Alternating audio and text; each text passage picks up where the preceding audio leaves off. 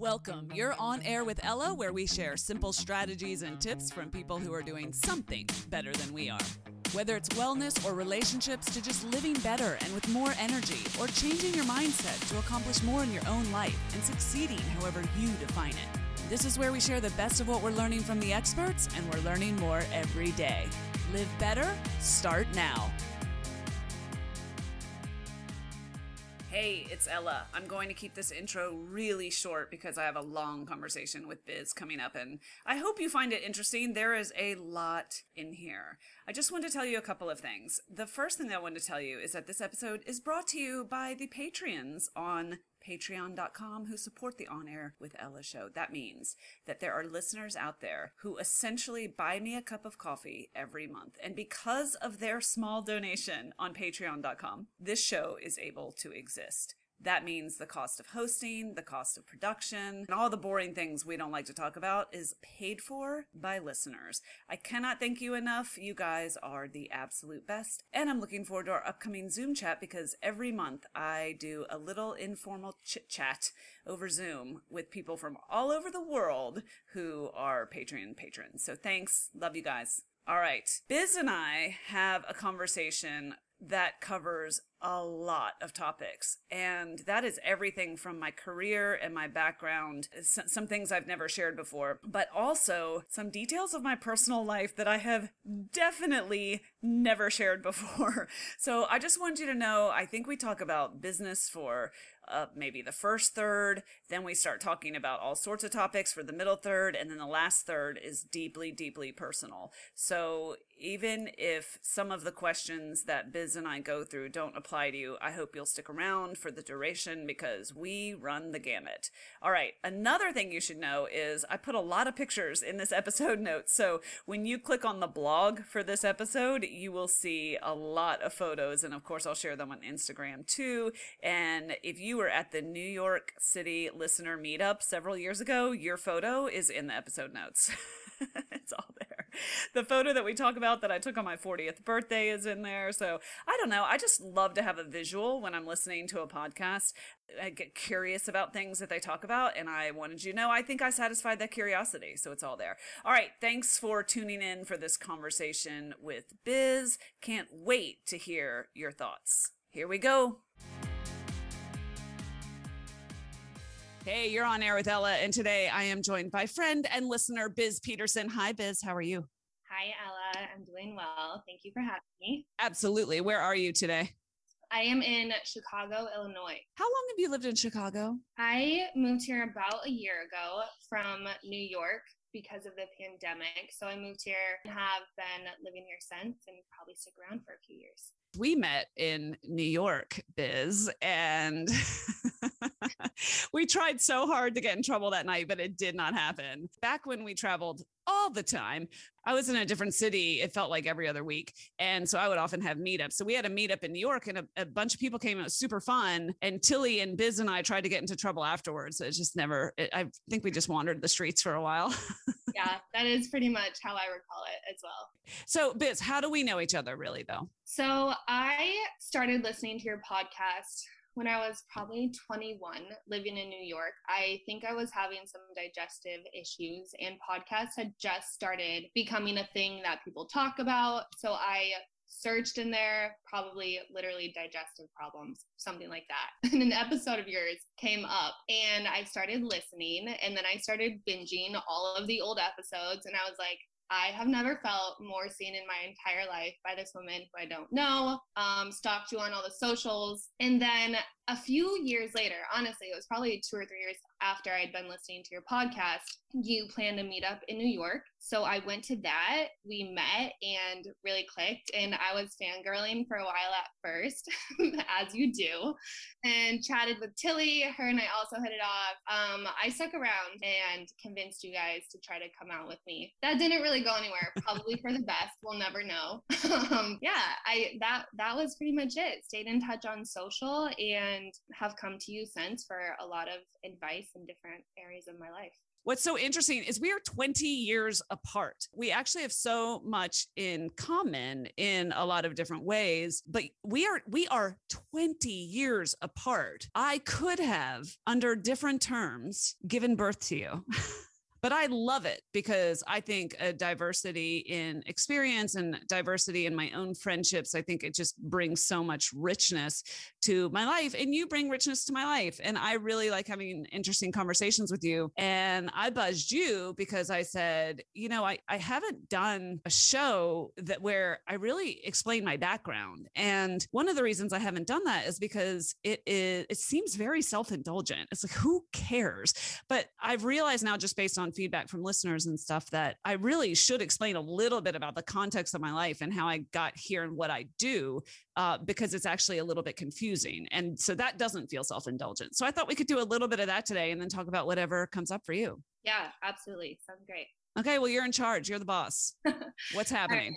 Awesome. Well, my first question, conversation, if you will, would like to bring you back to like your 20s and 30s and the very start of like your education and professional career. And if there was a specific moment in time or like time period where you birthed this idea of the podcast and the direction that the brand has gone. I know it started out more wellness, but if you can just touch on how it originated. Okay, that's a lot. So, okay, let's do career first. In my 20s, I had absolutely no idea what I wanted to be when I grew up whatsoever. And in my 40s, I have no idea what I want to be when I grow up whatsoever, to be clear. Okay. But in my 20s, I was just like throwing spaghetti against the wall to see if it would stick. When I went to apply, I was in broadcast media. When I went to apply to business school, I picked up an application for business school and law school on the same day. And the law school application, like the questions were annoying, the essays were annoying. So I filled out the business school one because it's important to have dreams. So it's literally how I made one of the most pivotal decisions in my life. I was like, this application bores me. That turned out to be really, really fortuitous because I went to business school at a pretty young age in my 20s because I needed to learn the language of business. I had a background in liberal arts, so I did not know enough about business, and I knew enough to know that I liked business and I enjoyed talking with business owners, but I didn't know a whole lot beyond that. So I was really glad that I did that. But when I graduated from business school, I think that when we're teenagers or in our early 20s, you think that your career is going to look very much like, I'm at point A, I want to get to point D, so I got to go from B to C to get to D. And it's all upward and it's all linear and it's a very straight line graph. And first of all, that's a lie. Yeah. And it's true in certain contexts when someone is dead set on specialization and they know that at a very young age, and that's great. I'm not taking anything away from them. For many, many people, it's a fiction. And it's an unfortunate one because it makes you feel like you're failing when you're searching. Right. Yeah. And it makes you feel like you're missing something when you don't have all the answers in your 20s. Right. And I think an aspect of that is people ask you, what do you want to do with this degree? What's your dream job from this? And you think that you need an answer to that question versus just saying like, I actually don't know. I know that it's forward motion. I hope I figure it out along the way, but I don't know. And from a very young age, people ask you what you want to do when you grow up, and it's just like a part of the way we're raised. And so that just carries on into adulthood. What did I say to you when you asked if you should go to business school? I had expressed that I didn't know what it was going to lead to at all, but we talked about how it was forward motion. It was taking a step in the right direction. You don't know what door it's going to open, and you shared your experience of meeting someone who then, in business school, a professor, I believe, who then invited you on to this project overseas for a while. And that really started your career that you would never have, that wouldn't have happened had you not just gone. And I think approaching decisions that way, and like, I don't know where this is going to lead, but I'm open to possibilities and the opportunities. It can't go wrong. It just is what it is. I don't think you can really mess it up. Yeah. And I think that one thing I would add to that, that I probably did you a disservice by not really detailing is I think if you can rely on your intuition in these decisions, I joke about chucking the law school application. That's 100% true. However, that was a lot of my intuition speaking to me as well. And I think that if you can spend quiet moments, if you can get in touch with your intuition, we talk a lot about this on the show now about like really sort of checking in with your intuition on little small decisions so that it's there for you on the bigger decisions. And not all forward motion is useful. It might be forward motion in the wrong direction. And that's what your intuition is for. But yes, in this case and in yours, because you're in business school now, right? Yeah. The other thing is too, though, to be totally honest with you, I had no money. I had only been out in the work world for 2 years, maybe 3. And I was completely financially, self-sufficient. My parents, I was very lucky in that they sent me to college and then they were like, bye. Mm-hmm. I can relate to that. Yeah. And as it should be, right? They were like, go fly. We gave you the wings. Yeah. So they were very clear. They're like, that's amazing if you want to go to grad school, but we're not paying for it. Just PS. And I also did not want to take on any debt. And so I said to myself, I'm only going to business school if I can get a pretty significant scholarship. And so I challenged myself with that sort of thing. It's like, it will work out if it's meant to work out. So I say all of this to you because I then pursued a scholarship that I had no business pursuing. And I was awarded a full scholarship for 2 years. And it was merit-based. It wasn't need-based. And I say that to you because I think this is really important. And I have a whole keynote speech that I like to deliver in person, and it's called Unqualified.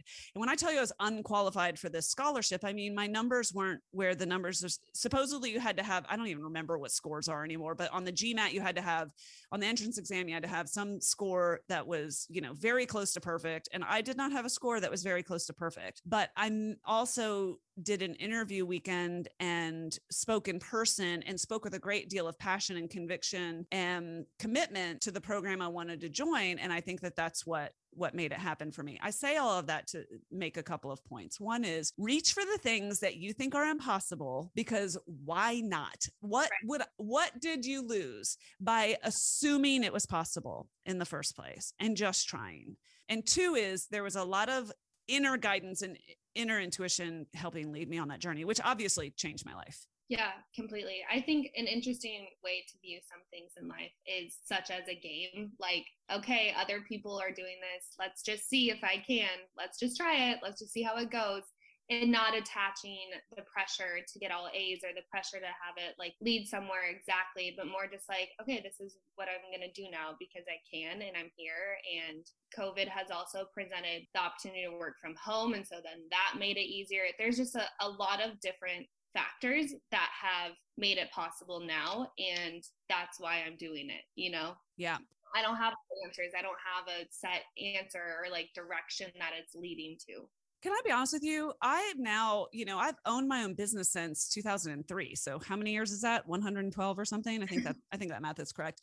And I have never felt certainty about any professional decision I have ever made.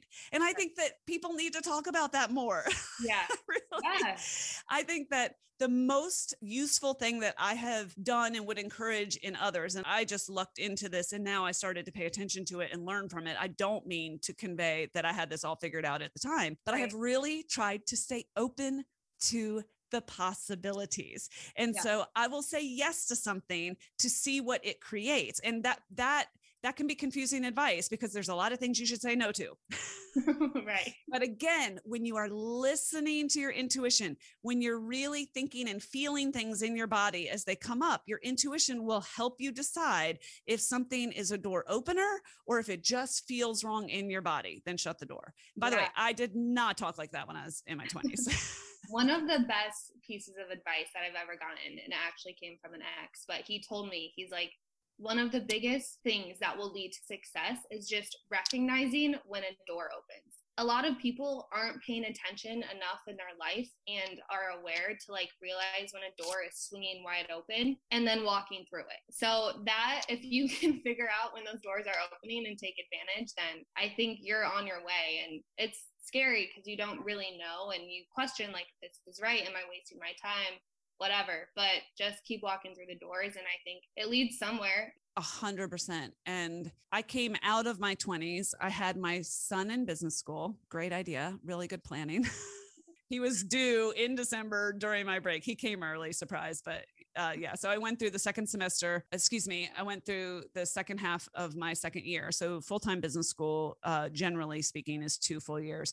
And so I would take this tiny, tiny little baby to class with me. They were really quite tolerant of me, to be honest, and graduated with a 6-month-old or whatnot, a 5-month-old, something of that. You get the idea.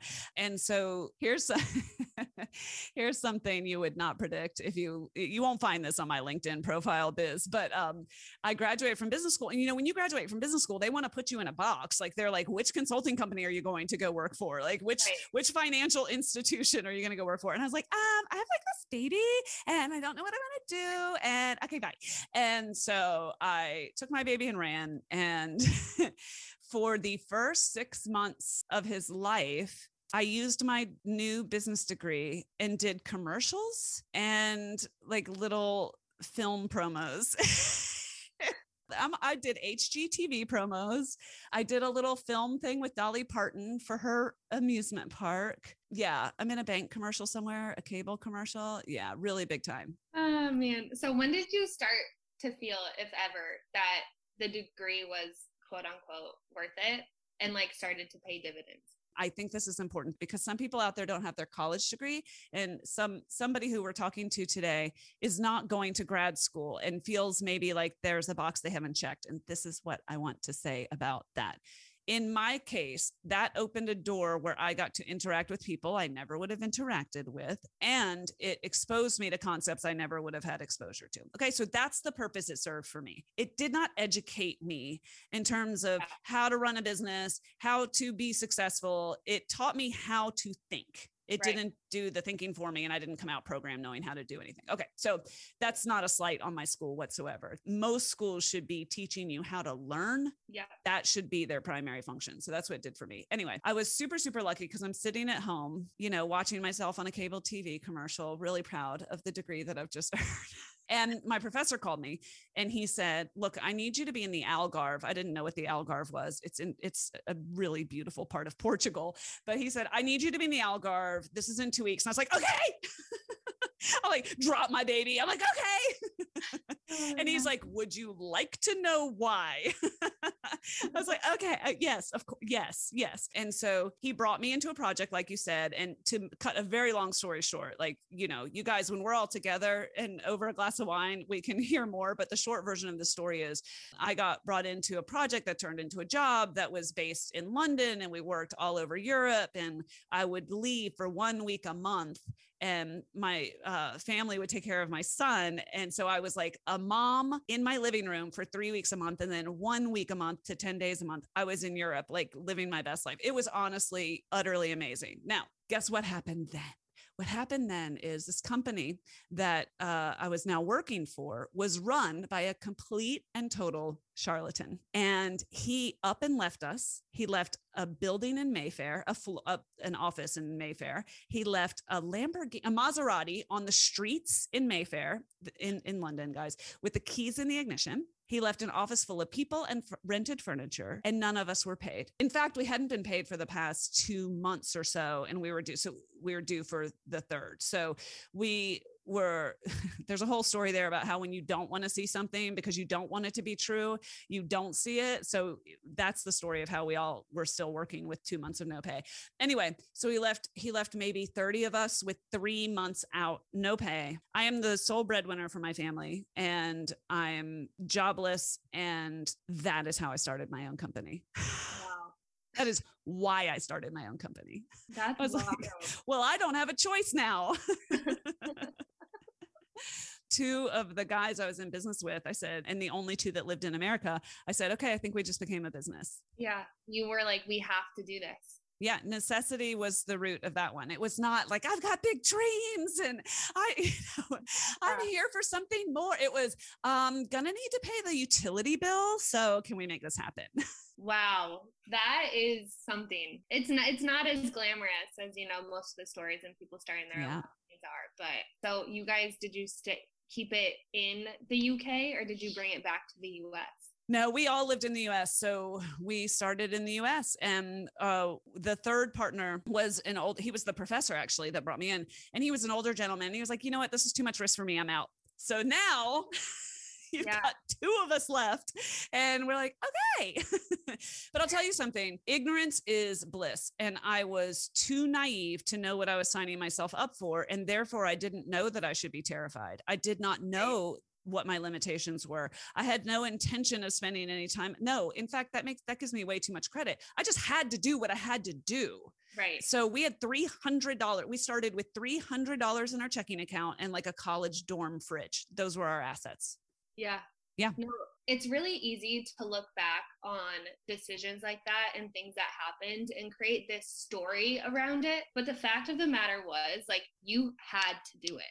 Like, you were put in that position. And I'm sure it was incredibly stressful and painful and a lot of emotions going on. Yeah, it was. But you had originally asked, 20s versus 30s. And my 30s, I remember almost nothing. Like, it makes me want to cry in a sense, because keep in mind, my baby was born in my very late 20s. And so he's very young throughout my entire 30s. I remember so little that I look back at old pictures and it gets me a little bit emotional because I had my head down the whole time. I have never said this on the air before. Oprah went through a divorce. I was married to my son's dad for 10 years. And we disintegrated. Like, we didn't have what it took to make it through the really rough ride. And so now I'm a single mom. And then my bonus daughter comes into my life, and she's been on the air before, Mamie. Yeah. And so she comes to live with, so my 30s, we had a full house, but no net. Yeah. And it's a blur. So how about going into your 40s then? What did that start to look like? My 40s have been amazing. And I had a lot of amazing moments and a lot of amazing experiences in my 30s. I got to see a whole lot of the world. And, I had these two kids in my life. And I mean, it was not all suffering. In fact, that's not even a word that I would use in my 30s. It was just busy. It was just really, really busy. Okay. So in my 40s, I come up for air a teeny tiny bit. And one of the reasons is that I started to discover things about me, because so much of my life had been about producing, momming. And I really started to become a little bit more self-focused in my late 30s and in my 40s, because I just started to pay attention to me again a bit more. And I liked that. And I liked the way that it felt. I discovered that I was a triathlete in my 30s. No one would have confused me with an athlete in my 20s. Like, no one. You just simply weren't thinking about Ella during those years. That's correct. Yeah. And when I was turning 40, my husband and I went on, I'd now been married for, I don't know, a year, because I got remarried in my late 30s. I'm really bad with dates. I really am. I offend my family all the time. I'm like, how old are you again?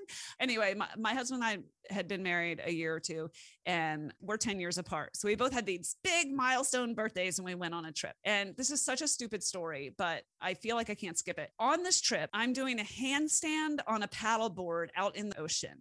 Okay. And I'd never been on a paddleboard before, and I'd never done a handstand on a paddleboard before, but I did it. And I know that sounds idiotic, but I was just like, holy shit. And he happened to take a picture of it. And for some reason, this is so dumb, but I just feel like you're my friends and I want you to know the background. When I saw that picture, I was like, oh, I might be good at things. I know that, again, this sounds so silly, but it was such a touch point in my life where for like 1 nanosecond, I saw myself the way somebody else might see me instead of the way I saw me. Does that make any sense? Yeah, completely. I love those moments. And I think the same, I've completed like a marathon and a few half marathons, and every time you're reminded that you can do this really hard thing, and you start to forget it when you're not specifically training or whatever. And honestly, it's been the same like in the accounting class I just passed. Like, I didn't know I was capable of that. And then you do it and you realize it. And then you're like, oh, wait, I actually am like good at thinking this way, or math or whatever it is. And you're just not presented those opportunities all the time. So I think that's really cool. And it's also like, it's a physical strength thing, but then also like strengthen your perception of yourself. and wanted you to continue to push those limits.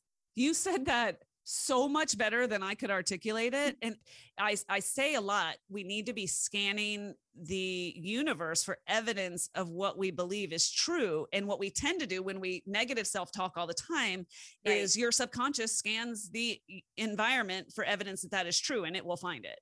Yeah. And that's why, you know, I tried to get off my bike today and I like basically fell over, and then I was like, you know, and then I knocked over 4 things, and then I really got annoyed at myself, and I'm telling myself what an idiot I am. And I like completely have a train wreck, you know, and it's because it built that momentum, right? That's just a silly example, but we do that with our negative self-talk all the time. So when you start looking for evidence that you're kind of awesome, because you are, and when we scan the environment for some of those positive beliefs, I think the environment feeds you things that you wouldn't have seen otherwise. Definitely. And it doesn't have to be anything big or dramatic or really sexy. It's just like your life and what you're doing like day to day that's like making a positive impact. One practice I've been doing, and this sounds so cheesy, I like hate to say it, but when I'm alone, like in the shower, getting ready, I tell myself what I'm doing in my life that I'm really proud of and that I've accomplished, like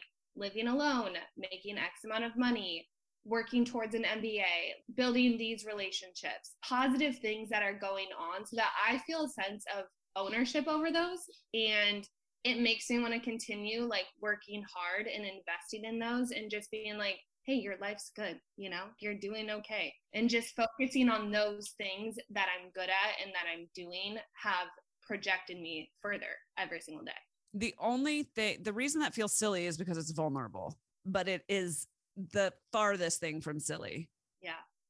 The podcast started because I wanted to share messages that health and wellness and fitness were accessible by all. And because it started from a frustration, because something I was really dialed into at the time was the health industry / media was really making health sound incredibly complicated. And like you needed to spend a lot of money to either figure it out or to live your best life. Right. So I really, really wanted to get really simple messages about health and wellness out there. And, you know, we did that. We did that for about 100 episodes. Yeah. And it helped a lot of people, including myself. It helped me until I took too much of my own medicine, so to speak, and really started doing too much, like stopped listening to myself and started listening to every single person that said they were an expert and what was their morning routine and what 85 supplements do I need to take a day and when, and should I not eat carbs at all? And should I, you know, and the reason that happened was not because of the inputs. It's because of where my mind was starting to go. Right. Those inputs served me very, very well for many years. But then I started looking for something else, and I started trying to hack the changes I was seeing in my body. I started realizing I was entirely too focused. I was tying way too much of my worth with my physicality. Right. Does that make sense? Completely. And I think same. I've done all of those things. I have tried every diet, like exercise regimen, habit, whatever. When I started to feel most in line with myself was when I just asked what feels good. That's all I ask myself. What feels good and how do I want to feel? And when you get clear about those two things, decisions become very easy. And no one knows except you. So there's a point where you have to shut out the outside voices and just be like, hold up, what am I doing? What do I want to do? What feels good to me? What's working? What's not? And it doesn't mean that I don't want to maybe lose weight or get more toned or these sorts of things, but that's because it's deriving from a place of like, I want to feel so confident and sexy and like myself, and myself shines when I'm not worried about certain things. And so like, what do I have to do to just be in that place most of the time? And not all the time, but like, that's always my goal with what's going to make me feel the best.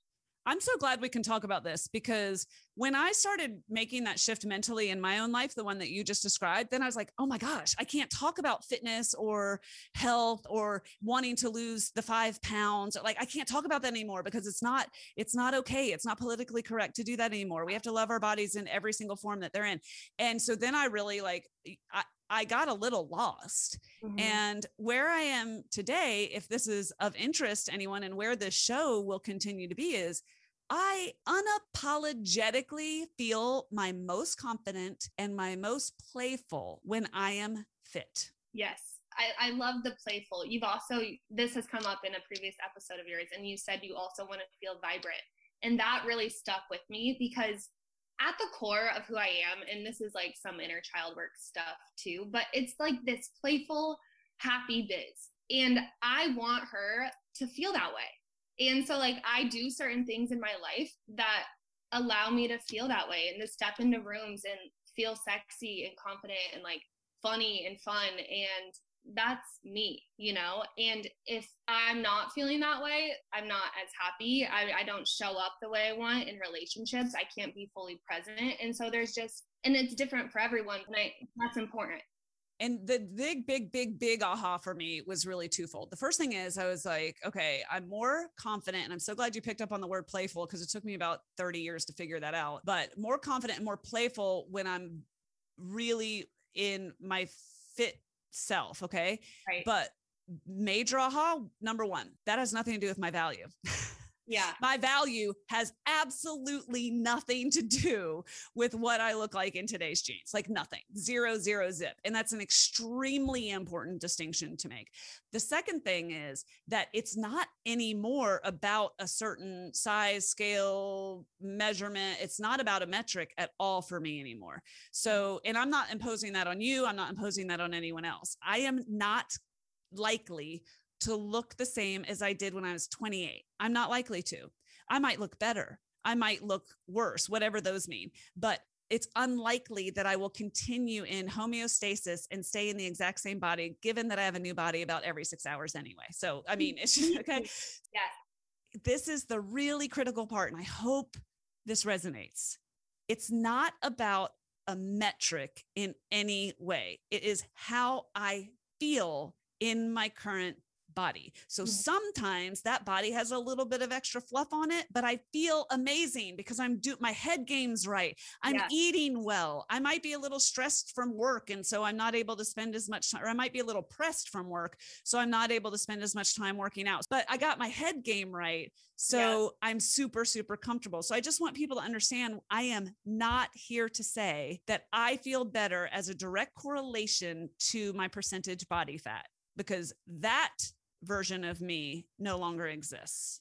Yeah, completely. And I think too, as women, when you can just accept that your body is going to fluctuate for the rest of your life, it's never going to be the same every day, and just get used to that, you're like, okay, that's fine. Then you stop trying to manipulate it and trick it into these things, because it's just not going to happen. It's so annoying. And one thing too is like your friends and your family and the real people in your life, they don't care. They don't think about it. They really don't care. They want you to be happy. And that's how I feel about my friends and family too. I just want them to be happy. So it doesn't matter. Plus, can I just say, and I don't mean to belabor this, but I recently talked about this with Mandy on the air. We are terrible judges anyway, like terrible. Like I just looked back at pictures. I was looking for something and I looked at pictures from this winter and I was like, oh, I was a little fluffy. I had no idea I was fluffy. I had absolutely no idea that I was carrying a little bit extra weight. Go figure, in the dead of winter in the middle of a pandemic. Weird. But I didn't realize it. I did not realize it. And I was perfectly comfortable. So that means I showed up everywhere I showed up, which was like my living room, my dining room, and the basement because it was a pandemic. Yeah. But every room I showed up in, I was very comfortable and more confident and more playful. And I must have emanated that. And then I look back at pictures from 2 years ago in the middle of a renovation. We've moved 4 times. You know, I've started this full-time job and I was very lean and I had absolutely no idea and I was miserable. So I just want to say we are terrible judges. So we might as well just assume our own awesomeness in the physical manifestation that we're in right now and work from there. Yeah, I love that. I'm just going to assume I'm awesome every day from here on out. And that's the way it's going to be. So I don't know. I feel better and I look better when I treat myself better. You know what I mean? Completely. So where are you at right now in your job, podcast, and where do you see it going this year and on? Okay, good question, short version. And I say, this is one of those things where I just want to clear up confusion because I keep referring to all these things and I've never really been super explicit about it. So my family moved, my husband, son, and I moved so that I could take this big job, publicly held company, executive officer role. And we moved just outside of DC. So we live in Northern Virginia and we love it here. Love it, love it, love it here. And I cannot wait to have a meetup in the DC area because it's really easy to get to. Okay. I left that job after 2 years. So I moved my entire family here. No, the short version is really, because I don't want to put anyone to sleep, is I have always worked for a lot of the same people, but I've done it through the auspices of my own company. And I really wanted to revert back to that. So I wasn't comfortable doing the podcast when I was in this big job, so to speak. And I didn't feel like I could integrate all sides of myself professionally. And I have really, really beautiful relationships in my business career as well. And I said, look, I really can I just revert back to my role as a contractor, keep the title, keep the badge, and let me support and let me do the same work. But if it's okay, let me do it, under the auspices of my own company. And the transition of that, which was scary, but I had the belief the whole time. I had the intuition, I had the trusting. And it's terrifying, financially. And if you're risk averse, you'd have a heart attack and so on and so forth. But I was trusting and believing, and it allowed me. I think I did not realize I was going to come back to the podcast. I did not realize that. Mm-hmm. The moment I was like, wait, and my inner voice was like, let's do this. It was 120% full steam ahead. That's amazing. So what was the vision that you had in coming back? So the topics might change and evolve, Biz. I'm sort of over talking about turmeric. I will never stop talking about bloating. Literally ever. Thank God. If there's one wish I could have. Bloating is here to stay. We're going to embrace it and talk about it. In all seriousness, to me, where I want to go with this is I am a self-improvement Sherpa. And I'm going to tell you what that means. First of all, I believe that there are so many of us that don't hate our life. We don't feel like we're on the struggle bus every single day. We visit the struggle bus, but we don't wake up under a black cloud every day of our lives and hate our lives. And we're just scouring the internet for help. That's not who this family is. This family, this community, generally speaking, pretty grateful for our life and or for loved ones, or we have some really key things in our life that we're very grateful for and very happy about. But you know what? We still want more. Mm-hmm. And that is 1000% okay and encouraged where I'm sitting. We want more joy. We want more out of our relationships. We want more self-confidence. We want more consistency in showing up for ourselves. We want more experiences. And you can hear I'm getting a little passionate about this, so it must be true. I will never give up wanting to facilitate these conversations. And when I say self-improvement Sherpa, here's what I mean. Self, it's not Ella, it's self. So it is already in you. It's already in me. And I'm here for us to turn up the volume, because a lot of times we've turned the volume way down. Sometimes motherhood has forced us, you know what I mean, to turn the volume way down on something. And sometimes being a single 20-something-year-old who's trying to make her way in the world has turned the volume down on our confidence or our certainty in ourselves. Or perhaps a relationship has resulted in us turning our volume down on our joy. I am here for all of us to start paying attention to those dials and turn them back up for ourselves. Improvement to me means 1% better every day. All I care about is that I'm not going backwards. And some days I don't move forward, Biz, but most of the time I'm just incrementally better at one little teeny tiny thing than I was a year ago. So that's what improvement means. And it's never perfection. And Sherpa means, a Sherpa, as you know, is someone who goes on the path with you and says, hey, I actually tried this route once and this one's pretty rocky. Do you want to maybe try this route with me? Or, hey, I've got this bag of tools.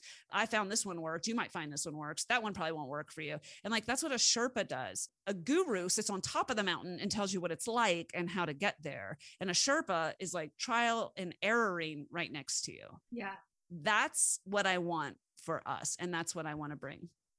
I think one thing this podcast and family, as you mentioned, has brought to my life is a new awareness for I want to say challenges, but that's not really the word. Just different aspects of life that maybe I wasn't hyper aware of or paying attention to in my life. And then deciding from there what I want to do with it. So that's been really valuable. And I think something that a lot of people probably take as well. Yeah. And you remember how we started this conversation talking about that linear path we're sold a bill of goods on, particularly in the American culture. It's not the same everywhere else, but in the American culture, we are sold a bill of goods about this linear, line graph to success. And a conversation I have with Tilly a lot is about this iterative process. So I'm sitting here moving my finger in a spiral, and I have found that life is not this, the linear journey. It is this iterative journey. And sometimes you double back on yourselves and you have to learn the same lesson over and over again. God help us all. And other times you're like, oh my gosh, it feels like I've been on the same course, but you look down and you're 5 coils up. Do you know what I mean? Right. And that is why I don't encourage you to look for absolute certainty in your life and what to do next. I actually think it's so much more important and more useful to just be super hyper aware as to where you are right now. And then you just take the next step. Yeah, I love that. All right, Ella, I want to do a lightning round of questions with you. I'm just going to fire off and you're not allowed to elaborate too much on these questions. Uh-oh. Okay. I'm going to try really hard. Okay. All right. What is some advice that you would give to your 18-year-old self? I think about this. The advice I would give to 18-year-old me is go do it. Go do it. I wish I had started everything sooner. Everything. I was so scared. I thought everybody who was successful had something that I didn't have yet. And it turns out, no, they just started. That's it. They just started. So I would say just start. In what ways are you different in real life than how we might perceive you on the podcast? Okay. Can I please give you more than one answer? Okay, fine. I cuss a lot. I cuss a lot, and I drop big ones like all the time. It's a verb, it's a noun, it's an adjective. It's like the word Smurf was. I know that you don't know what a Smurf is, but okay. Anyway, this is lightning round, but I actually really glad you asked me this. The reason I bleep myself out sometimes because I think it's funny, but the reason I don't really rely on curse words on the air is because it's a lazy verbal crutch. And it actually takes more presence and more thinking to speak without relying on some easy go-tos. The other thing is I want you to be able to listen no matter where you are. And, people have kids in the car or whatever. I want them to be able to listen and be comfortable wherever they are. Some of the subjects maybe aren't so much great for the carpool. All right. So other than cussing a lot, are there any other aspects of yourself that your listeners might not know about? I think I'm more woo than I communicate on the air. And then you know what else? I pray and I talk to God a lot. In fact, I don't really pray. I just talk to God a lot. I don't think I really have said that before on the air, but yeah, I'm like in regular communication. Yeah. I want to go back to the woo aspect. Mm-hmm. What are your, if you have them, takes on manifestation, how you manifest in your life, your views on that? I know it's very woo and like in every pop culture thing these days, but what are you doing or not doing? Well, I'll tell you something. I'm going to just give you a little teaser about this, but it's right where I am right now. And then maybe we can talk about this again in the future, especially if people want to know anything, if it raises additional questions. But where I am right now is the law of attraction and The Secret and that whole world. A lot of people think is like sitting around saying, I want the Ferrari, I want the Ferrari, I want the Ferrari. And then magically they get the Ferrari. Honestly, that would be amazing. But that is amazing. And that's not what I'm talking about or where I spend a lot of time at all. For me, what I'm realizing is I'm realizing the power of this 21 days of journaling that we're doing right now. And I'm realizing the power of setting an intention and being hyper conscious to what I'm grateful for in the morning. And there's an editor in my head that's wanting to edit this so badly, just as I'm saying it to you, because honestly, like, how many people have said that? Every podcast from the beginning of time, they're like, just be grateful every day, journal every day, meditate every day. And it's like, drink more water. But what is utterly shocking to me is paying attention for 4 minutes in the morning is changing my day every single day. So that's one thing. And then the second thing is writing I am statements. So to come directly to your manifestation question, writing I am statements is, I think, tangential to manifestation and what some people mean by that. And I have found that incredibly powerful. And so that's a little bit of what you say you do, like in the shower. Right. I am doing this well. I am good at this. Like, so in the morning, I finish my journaling. By the way, again, I just want to point out, this is 4 minutes of my day. Like, I don't want to give anyone the impression that I'm doing this for like 20 minutes now. For 4 minutes a day, I write like 3 things I'm grateful for. I can't remember the other thing I do. And then I end with like 3 I am statements. And that to me is saying the identity that I want to live out that day. Mm-hmm. And I definitely believe in that because I'm experiencing it in real time. Yeah, I think too, and I'm not one to sit in a corner and meditate for 20 minutes. I wish. But for me, meditating and thinking about my future, I'm spending a lot of time alone right now in my life. And I'm getting hyper aware of what I'm thinking about all the time because it's just me in my head. And I think there's some power to what you're daydreaming about and what you're thinking about and how that impacts the choices that you make and maybe the direction that your life goes. I don't know how, but I know it's related in that I have a lot of control over my mood and perception of the world based on what I'm thinking about. And you can channel that then into something amazing versus not or less so. You know, I experiment with this just like I do with asking my intuition questions. I experiment with what you just described, that phenomenon. When you are in a mood with a certain pair of glasses on, you see only things that you can see with those glasses on. And then when you take those glasses off and you exchange them for the rose-colored ones, then oddly, the circumstances magically change to suit that pair of glasses that you're wearing. Right. Does that make any sense at all? Really, our minds are so powerful. Yeah. So powerful. And when you become aware of that, you realize how much power you have over certain circumstances in your own life. Okay, Ella, just 2 more questions for you. Number 1, what has been your biggest challenge with marriage? Stop, you're making me... How long you want this episode to be, Biz? I'm never getting married. So, okay, lightning round. Sure. Got it. Okay. Let me set the stage and tell you, obviously, I don't know what lightning means. Let me set the stage and say that I made so many mistakes in my first 10-year marriage, so many mistakes. And so did he, and we were young and stupid. We're now very good friends, by the way. He's like a member of the family. It's actually hilarious.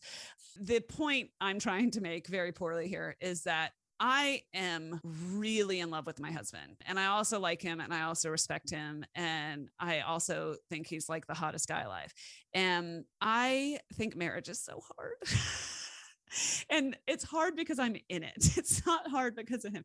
Meaning marriage is just holding a mirror up to every bit of emotional baggage and trauma you have anywhere in your life. And I don't care. I don't know when, I don't know how, but you're eventually going to bump right up against it. And you're either going to deal with it or you're not going to deal with it. And sometimes I just don't want to be a grown-up, Biz. Sometimes I want to be a 6-year-old. And when you're married and you want to stay married and you want to enjoy staying married, those are all very different things. Sometimes I just don't want to be a grown-up. We had a little tiff the other night that was so stupid. It was so stupid. We both knew it was stupid, but we were too tired to care that it was stupid. So we were invested in it. And the next day he came downstairs and he hugged me and had this sheepish look on his face, we're idiots. And I had this sheepish look on my face, yeah, I know we're idiots. And I said to him as he's hugging me, I was like, I just don't want to be a grown-up about it. I just don't want to be a grown-up about it right now. Can we just forget it? And he's like, probably not. We'll just talk about it later. Yeah. Recently someone asked me to share more of my feelings. And that's hard. So I'm sorry you're breaking up. He's like, I'm literally sitting next to you. I'm going to need you to be more open. Honestly, no, I'm going to go now. So you're telling me that somebody is asking you to be more open with your feelings and more communicative, more vulnerable. And you're like, I'm sorry you're breaking up. I can't hear you. Precisely. Yeah.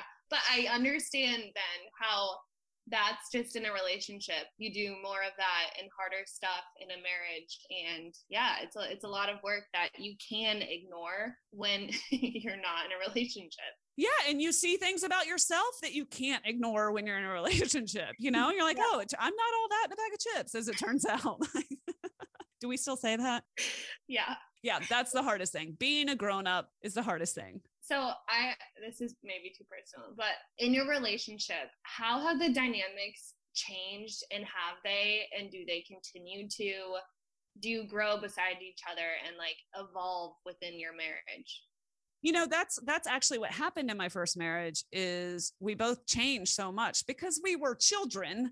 So we both changed so much that we ended up going, oh, we're very, very different people. And I don't mean to one another, which was factually correct, but I mean, we're very, very different people than the social contract we made 10 years ago. By social contract, I mean the agreements you make when you're in relationship with somebody that, you know, they will remain that person. Right. That's why friendships don't always last, because friendships are a social contract, and none of this is written anywhere. That would be weird. But, and then when one of you really changes or wants to grow and the other one doesn't, the other one's like, that's not what I signed up for. Yeah. That can happen in any relationship. That can happen with your parents, whatever. My point to you is we didn't grow in a way that brought us together. And so again, no shame and no shade whatsoever. Like, I really love my son's father, and he is very much a part of our family. And I'm so grateful to him. Like, I could get emotional just talking about it. However, I am now permanently married. And I don't know how. I would never pretend to know how. I just know that we treat our marriage as one of those dreams we're working toward. Okay. Mm-hmm. I didn't know to do that before. I probably didn't have it in me. And I'm not even really trying to compare now versus then. I'm really just trying to tell you now is that what I understand now is part of my dream is to be married to this man. And so I'm not just working toward a kick-ass career. I'm not just working toward being the very best person that I can be, and like physical goals for myself and challenges for myself and wanting to be a great mom. Like, I really want to be a good wife. I want to be a really good partner to this man that I'm kind of crazy about. And that, how am I going to grow away from that if that's actually in my list of things I want to be? Does that make any sense? I don't even know if that makes sense. No, I do. I've never heard someone explain a relationship or marriage that way, but I really like it. And I'm thinking he probably feels the same. You're a part of his story. I have never said out loud what I just said to you. And it really, that feels important to me too. I think he's the only reason I was even just able to articulate that. And I'm the one probably who's evolving because of him in that regard. Yeah, I love it. And then very last question for you, same in the realm of family talk. I want to ask like the biggest reward of parenting, and then also biggest challenge of parenting. The greatest reward, that's hard to say without it being something super trite. I can't believe I have anything to do with this young man that I grew. And like, I can't believe I have anything to do with him, meaning they're just a wonder, you know? And I look at everything Mamie's accomplished in her life. I'm so proud of her and take absolutely zero credit for any of it. And my son, I'm just like, who's your real mom? Like, I can't wait to meet her. She must be really awesome, because he's just like the nicest human being. And everyone thinks their kids are special and all that. Like, I'm not the type to brag about my children at parties. You know what I mean? I don't do that. So I'm trying to answer your question authentically without being nauseating. And it's just like, wow, that I had anything to do with that is just the greatest gift. Yeah. What has been the biggest challenge of parenting both kids? You know, there's a lot of truths about parenting I don't think people talk about enough. And I can't speak for dads. I'll be dead straight with you. I think it's different than what I'm about to describe. So what I'm about to describe, I'm going to say is my own personal experience, but I think a lot of moms feel this way, and I don't think we talk about it enough. Once you're a parent, once you're a mom, anything you do is taking time away from parenting, unless you're parenting. And it's real hard to prepare someone for that. So if you're pursuing a dream, if you're pursuing a work trip, if you're just trying to finish a project, if you are trying to work out, if you are trying to brush your teeth, wherever you are in whatever stage, anything you do that is not hands-on parenting feels a teensy bit like a failure, a sacrifice, or a selfish. And we do not have time to talk about that or unpack it, but that's the truest thing I can say to you. Well, thank you for being honest. I'm sure all of the moms and dads out there will definitely relate. Biz, I can't thank you enough for being willing to talk to me today. I love that we just did this 100% impromptu. I know. Thank you so much. It's been truly an honor. Biz, can I tag you in this episode? Absolutely. Please. Okay, you guys, her Instagram is hot. Listen, if I were single and 20 whatever, I would be in trouble. Oh my gosh, Ella. Thank you so much. Bye. Okay, that's a wrap. I hope you enjoyed today's show and got something out of it that you can use. If you did and you want to learn more, find me on Instagram at OnAirWithElla or open the show notes for this episode and get all the links at OnAirElla.com. There's no with, it's just OnAirElla.com. Thanks for listening, thank you for sharing the show, and thanks for inspiring me. You are, quite simply, awesome.